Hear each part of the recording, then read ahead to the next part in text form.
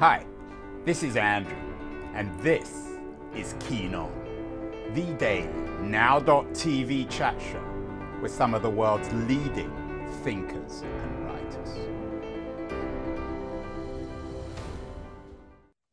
Hello everyone, it's Monday, September the 26th, 2022. Unusually, I'm broadcasting from New York today, not from California, which explains the strange background, the hotel room background on my video feed. My guest today, I hope his ears were burning over the last few weeks because we've been talking about him quite a lot. Matthew Stewart was on the show a couple of weeks ago talking about the 9.9% aristocracy that he believes in his new book. The 9.9% is ruining America as it happens. My guest today, Richard Reeves, has a very similar book out called Dream Hoarders, which in many ways I think covers the same terrain. And we touched on Reeves in the conversation with Matthew Stewart. Then last week I had a conversation with a real life Ted Lasso, a man called John Bacon, who turned the worst ice hockey team, high school team in the United States, into one of the best. He's put that into a book, The Greatest Comeback. And we talked about Richard Reeves's new book on the challenges that boys and men are having in contemporary America. That book is called Of Boys and Men: Why the Modern Male is struggling, why it matters, and what to do about it. It was interesting. John Bacon suggested that boys are having a lot more of a struggle when it even comes to sports as girls. So, and I think he was familiar with Richard's new book. The book is just out, and Richard is talking to us from Tennessee. Richard, congratulations on the book. You have 3 sons. I think have all now just left home. How much of this book was inspired or triggered by your own experience as a father? Well, I think that all scholarship is a bit autobiographical, whether we like it or not. It's just a question of whether we admit to it. And so I do think that the experience of raising 3 boys, all now in their 20s, on both sides of the Atlantic, in both the UK and the US, did influence how I thought about the position of boys and men in the world today. But the big caveat there is, of course, they're being raised in very privileged circumstances. And so they're not actually the boys and men who I'm most concerned about in the book. I'm most concerned about them in my life, of course. They're my sons. But it more broadly, as I've been working on issues of inequality, and you're very kind to mention my previous book, Dream Hoarders, but as I've worked on issues of inequality, both by class and by race, I kept tripping over gender gaps, and not always in the direction you'd expect. And so particularly as we look for those boys and men who are not at the top, they're not dream hoarders, they're not in the upper middle class, a lot of them are really struggling in education, in work, and in family life. And so that led me to all the research and thinking that's gone into the book. And so I'd say that there's no question that the dinner table conversations about what it's like to be a boy in the current education system were definitely part of it. But it was the work I was doing at Brookings on inequality that really led me to focus at book length on this subject. Is a change, Richard? I mean, clearly, whatever side of the debate one's on, we're living at a time of profound change when it comes to gender and gendered roles. Is the change cultural, economic, technological, political, or all of the above? Yes, I think it is all of the above. And part of the challenge is to strip out cause and effect to the extent that you can. It's like, is there a single first cause that leads to everything else? And the answer, of course, is no. What's happening is that they're all overlapping. And so if you see boys and men struggling in education, for example, that's going to make it harder for them to do well in the workplace. And that's one of the reasons why we see 9 million prime age men out of the labor force. And it's one of the reasons why male wages have actually gone down in the US, so that most men are worse off today in terms of earnings than most men were in 79. That in turn has implications for family formation, because of such dramatic shifts in the economic relationship between men and women means that what it means to be a father is a very different thing now than it was, certainly for my father, raising me. And so in a very short period of time, that's changed. And then, of course, men who feel as if they're, to some extent, have been benched by some of the economic and social changes we've seen. It's no surprise then, perhaps, if they are more vulnerable to some of the temptations of drug addiction, technology, and so on. And these deaths of despair that are discussed a lot from Angus Deaton. Yeah, so you know him. He's been on the show as well. Yeah, Angus's work with Anne Case, and actually it was, they really popularized it in a Brookings paper originally. But the risk of that is 3 times higher among men than it is among women. And how does it break down in racial terms, Richard, between blacks and whites, and in America the third dominant group, Hispanic boys, men? Are you asking specifically about the deaths of despair, or more generally? Well, the broader. I mean, are you seeing the same crisis of masculinity and challenges of what it means to be a boy or a man in the 2020s in America amongst both black and white men and Hispanic men? Yes, it's an interesting and a good question. I think that a lot of these trends do cut across race in important ways, but specifically, I would say, for black boys and men. So we were just talking about the deaths of despair. Actually, that's higher among white working class men, and suicide rates are highest among low-income, middle-aged white men. So that particular issue does seem to be a bit more focused in the white working class. But as a general point, black boys and men are the ones who are at the bottom of most of the distributions we might care about in terms of education, incarceration, employment, earnings, and so on.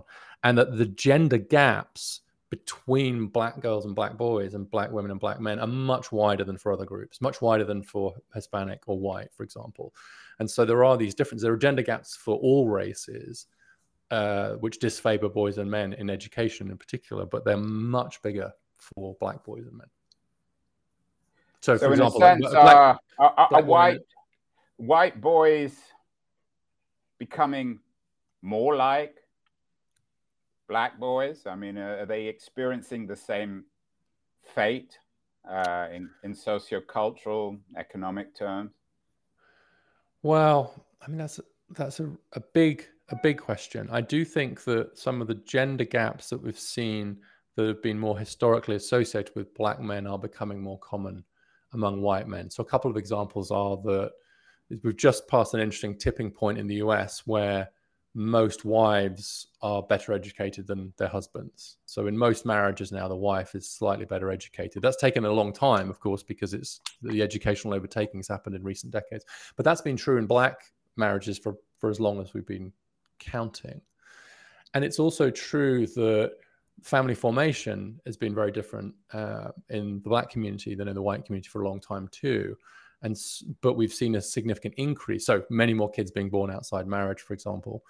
But we've seen a big increase in that in white families now too. And so what it means to be a father in a situation where the family is not built around a traditional marriage is actually something where black men in some ways they're sort of leading the way.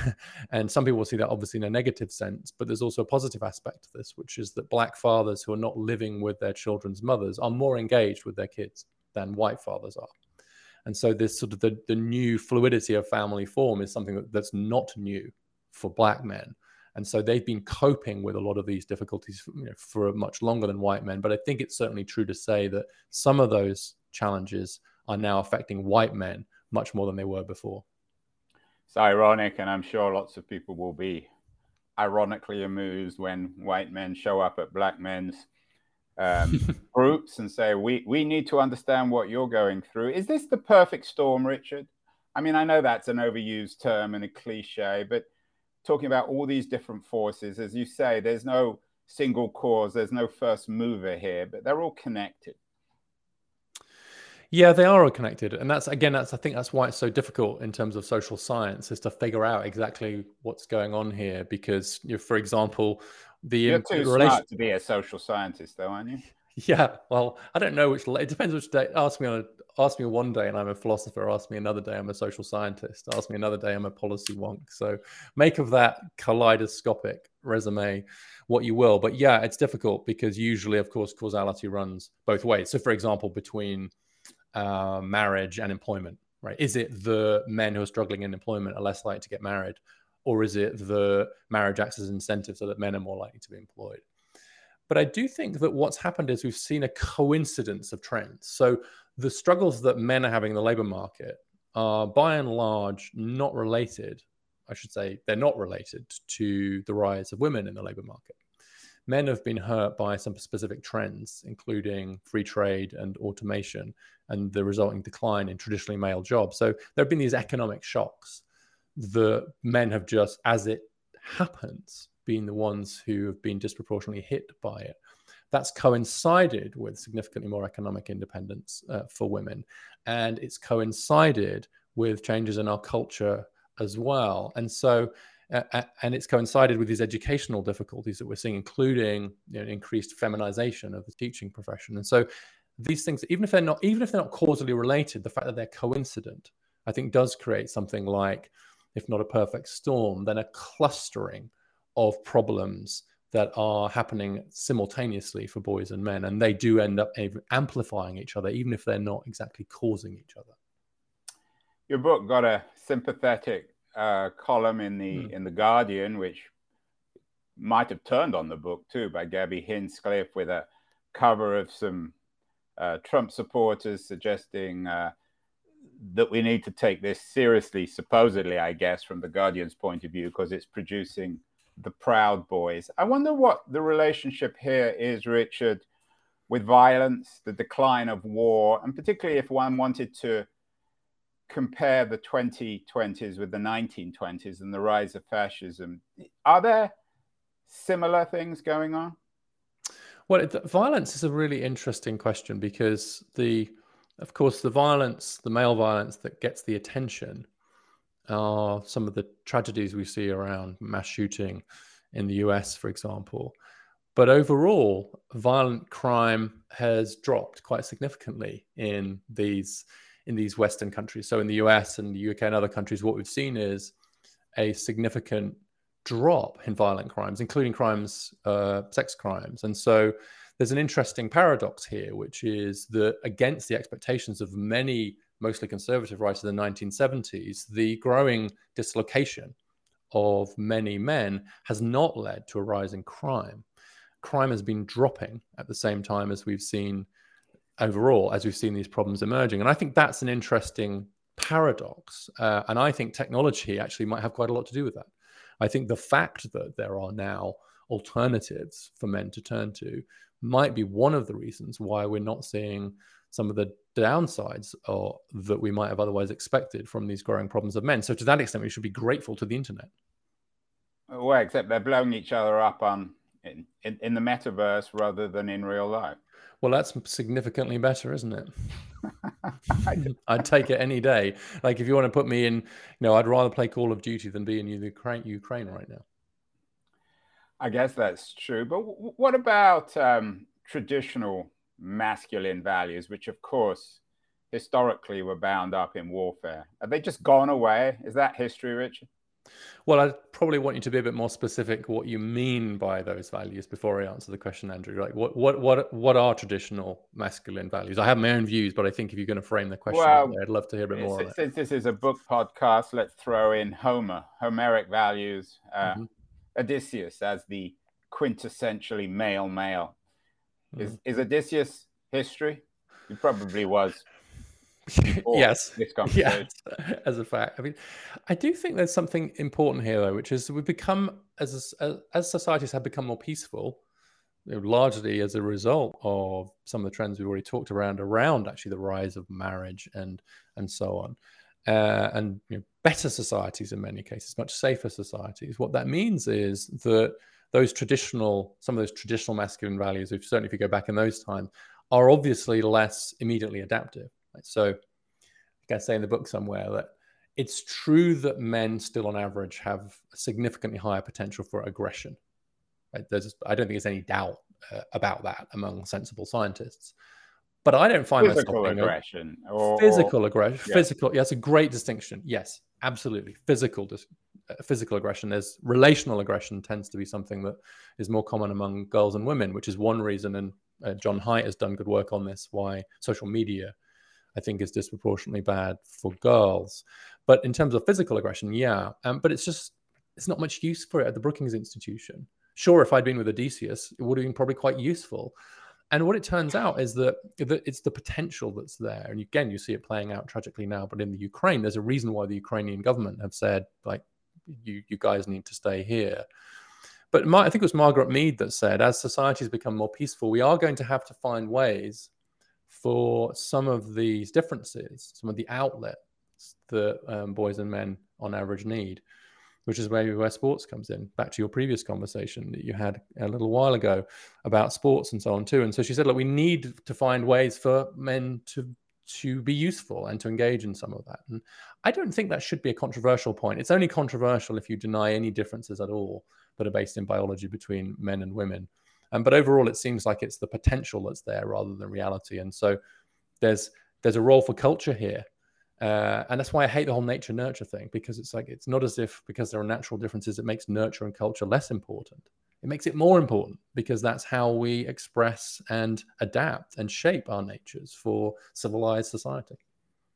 Richard, what about politics? I mean, it can't be coincidental that we have the rise of so many wannabe male authoritarians, from Trump to Putin to Bolsonaro to Modi to Erdogan, and on and on and on. We did a show last week on Brazilian authoritarianism, on Bolsonaro, the ultimate male wannabe authoritarian, a kind of knockdown Mussolini. Yeah. Are there connections both in terms of these particular leaders, the nature of our politics today, and the fact that so many more men are voting for these male authoritarians than women? Yes, I think it's important to note that that's not always the case, that there are some populists who do as well among women as among men. And I'd have to be fact-checked on this, but I think that's true in Italy, for example. Yeah, and I think the election today is particularly interesting because we might be in the midst now of what we might think of as a post-masculine right-wing populism. Yeah, I mean, in some ways, that's an interesting model potentially, because particularly if you have a female leader, then it might blunt some of that, some of what turns some women off from the sort of braggish, blokish masculinity that we've seen in people for like Trump and to some extent Boris Johnson. But like, I don't think it's a coincidence that Trump won in 2016 with the biggest gender gap in recorded polling history. He lost a few votes among men in 2020, but he picked up votes among Black and Hispanic men. And in the US right now, where the gender gap in polling and attitudes is wide, and among younger men and women, it's widening. And so I do think you saw the South Korean election turned to some extent on a strongly anti-feminist agenda. And so a lot of these populists, and you've mentioned many of them already, do lean into a view of the world which is kind of against what these feminists have done to us. They've destroyed the family, they're destroying society. And they are finding a receptive audience among a number of men. And I think that that's one of the reasons why the problems of boys and men can't just be left to fester, because there are some real problems facing boys and men, and skillful populists can exploit those problems for, I would say, politically damaging ends. And so it's no good for those who are interested in liberal democracy to just say, oh, this is just misogynist whining. There's nothing to see here. We're still in a patriarchy, because that doesn't actually help if you're trying to persuade men and young boys and men who are feeling dislocated and unsure not to move into the welcoming arms of the populist right. There'll be some women watching this, Richard, and I'm sure you've talked to them, who will say, well, welcome to the club. Now you can experience what it's like to be second-class citizens. Your books, as I said, a female columnist and The Guardian was sympathetic. Anne-Marie Slaughter has been on the show. I'm sure one of your colleagues in the think tanks of Washington, D.C. Has a nice blurb also about the book. What would you like the response of women, both powerful women like Slaughter and less powerful women, be to not just the book, but the whole issue of the crisis of masculinity in the 2020s? Well, I think that the one thing I'd like them to do is to be able to feel able to talk in public about some of the concerns they're having in private. I've been struck by how many women I've spoken to, many of them actually working for a living for women's rights causes who, as soon as we're talking privately, they're much more worried about their sons, and they're also really worried about men kind of out there in general, partly for some of the political reasons that we've just discussed, but also kind of more generally. I think I've been pleasantly surprised by the openness of many of those on the left to say, yes, there's an issue here. Partly, but you said they're only talking about it privately. And why aren't they talking about it publicly?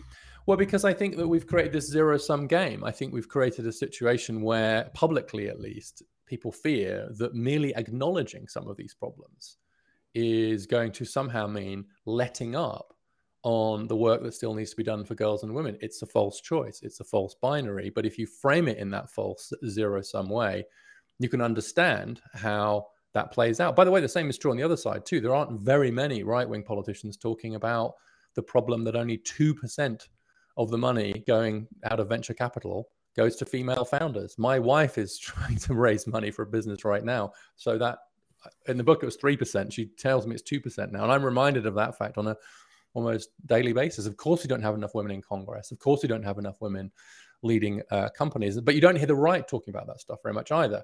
So we've created a situation of a false choice, which means people are afraid. And we have to have a permission space. And that's why I've been quite pleasantly surprised so far that, you know what, people can think two thoughts at once. Gabby Hinsliff isn't less of a feminist because she's convinced that we need to be concerned about men now. She just thinks, here are real problems. And if we're interested in solving real problems, then we should be responsible about that and see it actually as something of a sign of the success of the women's movement to even be having this conversation. We could not have had this conversation 40 years ago, and we're certainly not going to be having it in Afghanistan anytime soon. But the mere fact that we've seen such an interesting rise in what's happening with women allows us, I think, to just take a bit of a step back and say, okay, but are there some issues, even if not most issues, but there are some issues where we should be looking to boys and men. And so start to see that gender inequality can run both ways. But that's only possible because of the extraordinary triumphs and work of the women's movement of the last 50 years. Richard, your fixes focus a lot on education. And your analysis is rooted in education, in the fact that girls are so much more successful in the educational system than boys, and becoming ever more so.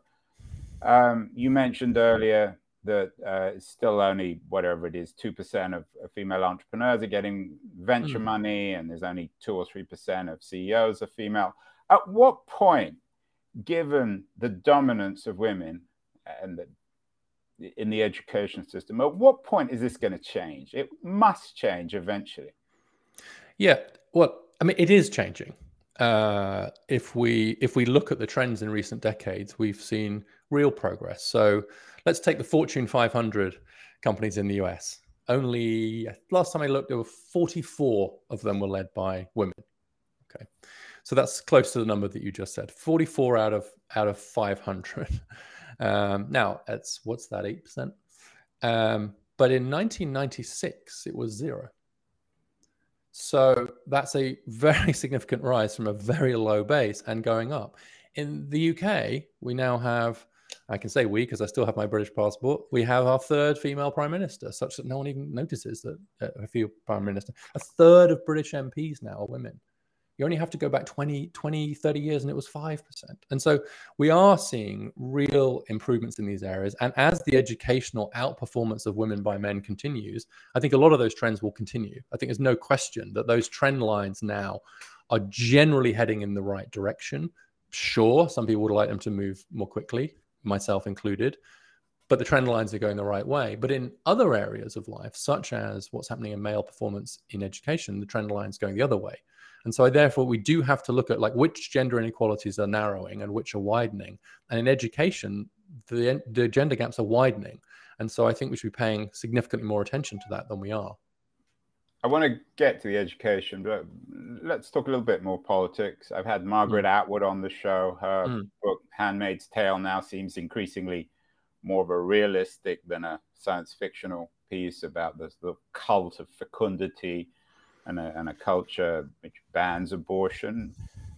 What's the worst case political outcome of reactionary masculinity? It's not Hitler, is it? Well, I suppose that would be the worst case if you Well, want I to mean, go but there. realistic worst case. I mean, we're closer to. I mean, the stuff that that Atwood warned us about, given the American conservative embrace of abortion and particular kinds of masculinity, those are real dangers, aren't they? They're different dangers, though. So I think that, I mean, it's striking like how many of the leaders of that conservative movement are women. And actually, there are much bigger class and geography divides on issues like abortion than there are by gender.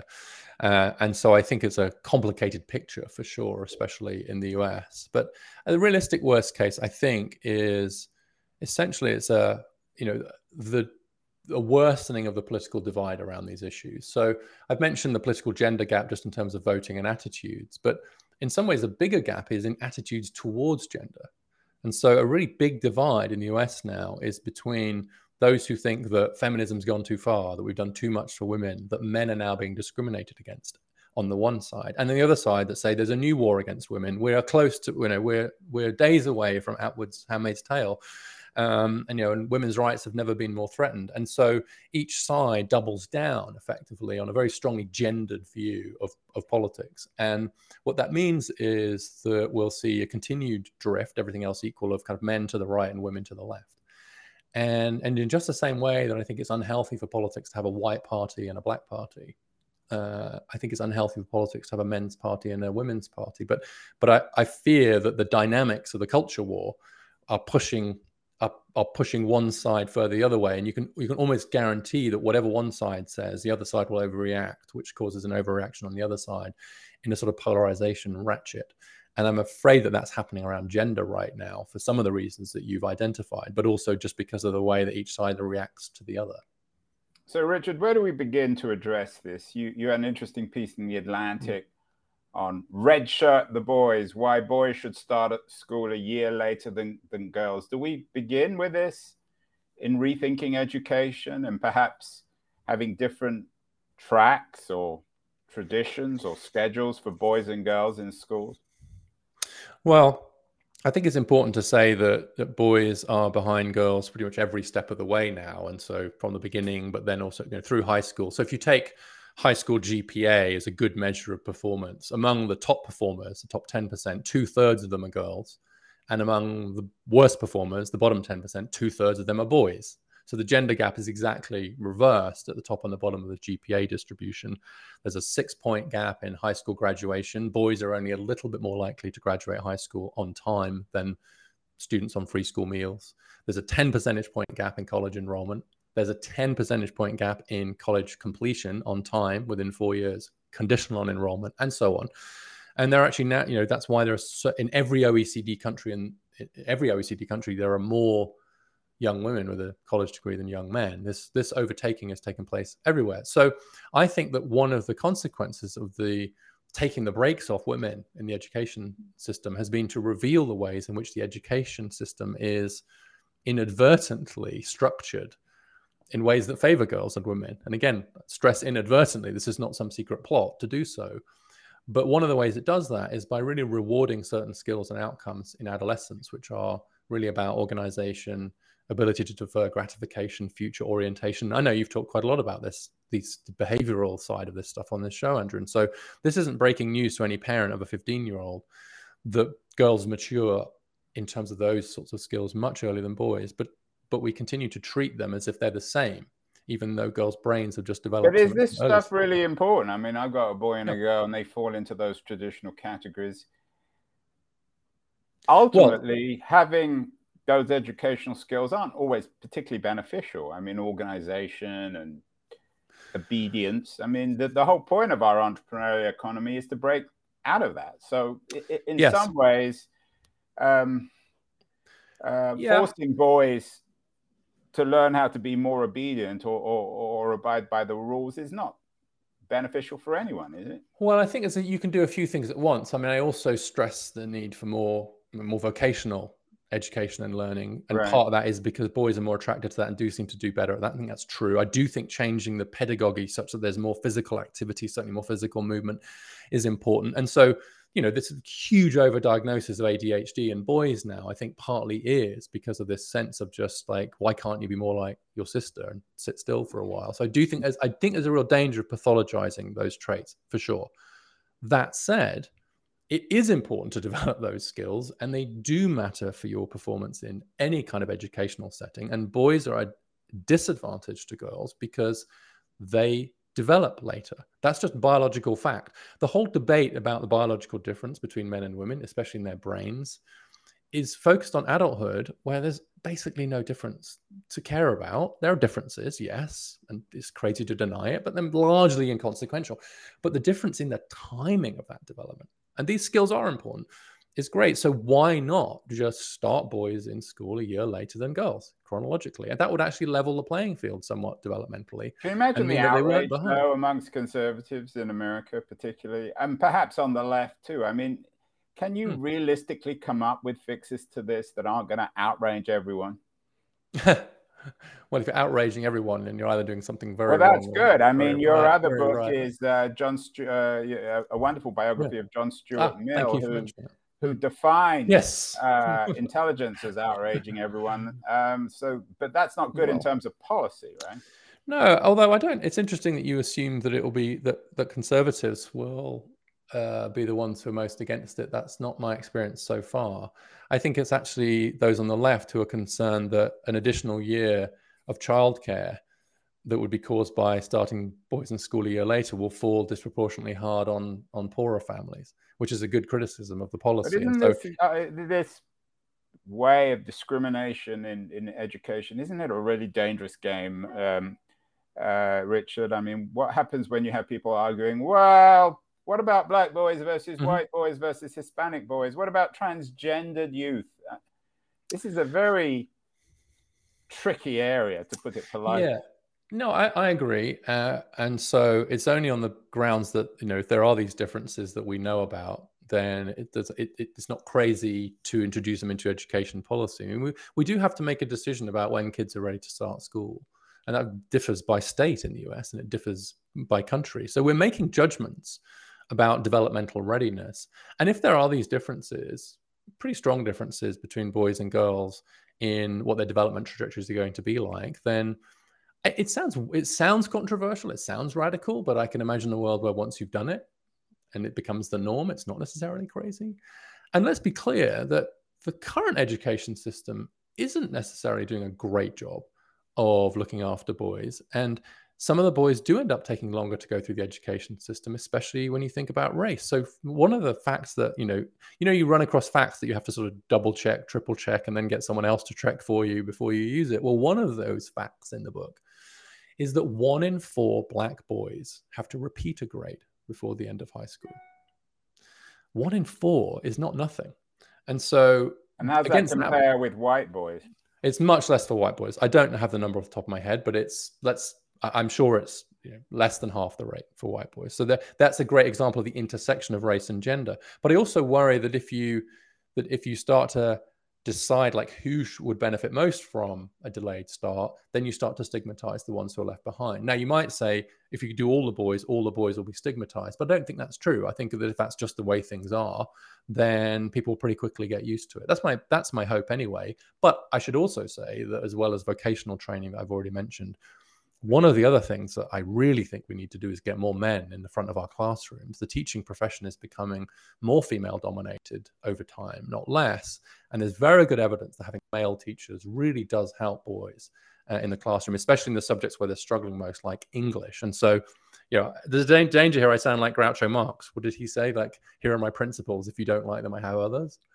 But to some extent, that is what I'm saying. Here are my policies. If you don't like them, I have others. And so I think there are a range of things we should be considering to help boys succeed more in education, including the ones I've just mentioned.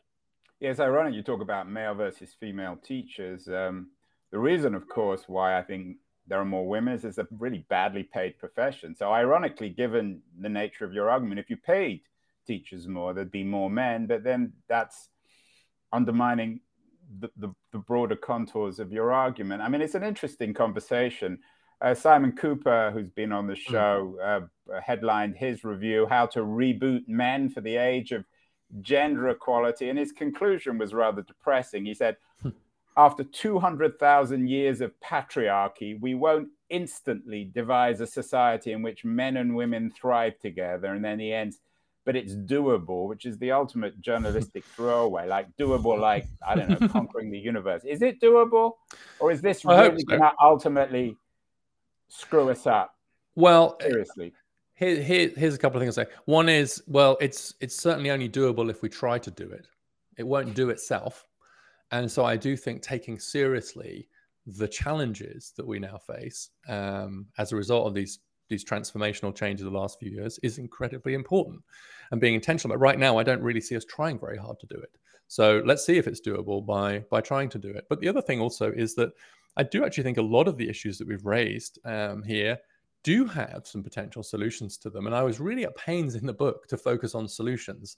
There's this great line from Yascha Mounk. I don't think you've had Yascha on your show, have you? Yeah, we've had him. We've had everyone on, Richard. You have? My God, it's amazing, actually. But Yascha has this great line where he talks about the chapter 11 problem, which is you write a book saying everything that's wrong with the world in the first 10, then the first 10 chapters, and you have to come up with some solutions in chapter 11, and they're usually pretty insipid. Well, I don't do that. I have I hope pretty rich policy chapters. They might even risk being a bit too wonky for some readers, but I set out a whole suite of potential solutions that we should be looking at, some of which we've talked about here in education, but it's same in work, same in family life. And one of them in family life, for example, is equal paid leave for mothers and fathers.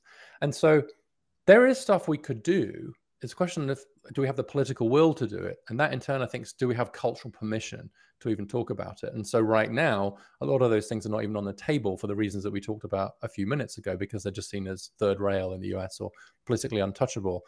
But they are not going to fix themselves. And Simon's quite right to say that this is going to be a challenge, right? If you take a way of running a society, let's call it a patriarchal one for now, one where women are economically dependent on men, and almost overnight transform that society into one where that is no longer true, or should have largely achieved, I think we should expect a few bumps along the road, and we should expect to have to step up and deal with some of the problems that result from some of those cultural transformations without in any way suggesting that those transformations aren't a good thing and shouldn't be completed, but simply to say that even wonderful, positive social changes can come with some troubling consequences. And it's a cultural responsibility to try and deal with those before they fester and get worse. So I don't think that it's impossible, but I will say it's impossible if we don't even try. Well, I couldn't agree more. Of Boys and Men, why the modern male is struggling, why it matters, and what to do about it. New book by Richard Reeves. Congratulations, Richard, on the new book. What else are you reading? You talked about Yascha Mounk has a new book out on democracy. He was actually on the show quite recently. Yeah, I'm reading Yascha. Shadi Hamid has a new book coming out as well on Islam and political work. I was going to say, have you had Shadi on? But no, I haven't heard of Shadi. Yeah, Shadi Hamid is a colleague at Brookings. He does great work. You'll have to introduce me. Yeah, so I'm reading his new book. It's terrific, actually. I'll introduce you, but he's very, very thoughtful on liberal democracy and the role of religion. He had a great piece in The Atlantic. I can't remember the title, but there's a great line of like, this is what religion without religion looks like, and about how much of the sort of religious fervor of Americans is being channeled into politics. And the sort of the religionization of politics, if you like, is actually now more than the politicization of religion. And so he's super interesting on that. So reading his work, I like his work a lot. And obviously just anything that comes my way. I think there's a nice couple of pieces by Arthur Brooks in The Atlantic. I like to keep up with him. So I read that. And there's a very good review of, do you know Amir Srinivasan? She wrote the book, The Right to Sex. No, I know her work. There's a very long piece in the New York Review of Books, which I think is usefully critical of some of Srinivasan's work. And sex is an area that I largely avoided in my book for obvious rhetorical reasons. But I do think that there's been a slew of books out now from women. Louise Perry, Amir Srinivasan. Yeah, Louise Perry was on the show. And then Erika Bakioki and Christine Ember, from very different perspectives, have all got books out. Was on the show too. Yeah, I mean, but we got to end now, Richard. But actually, it'd be great to have you and Ember and Perry on all talk about sex. stuff. Yeah, let's talk about sex. Yeah, that would be fun. Better to Well, thank talk you for about having me it on. than do it, right? Yes, right. There's a lot more talking than doing now, but that was great, Andrew. Thank you for having me on.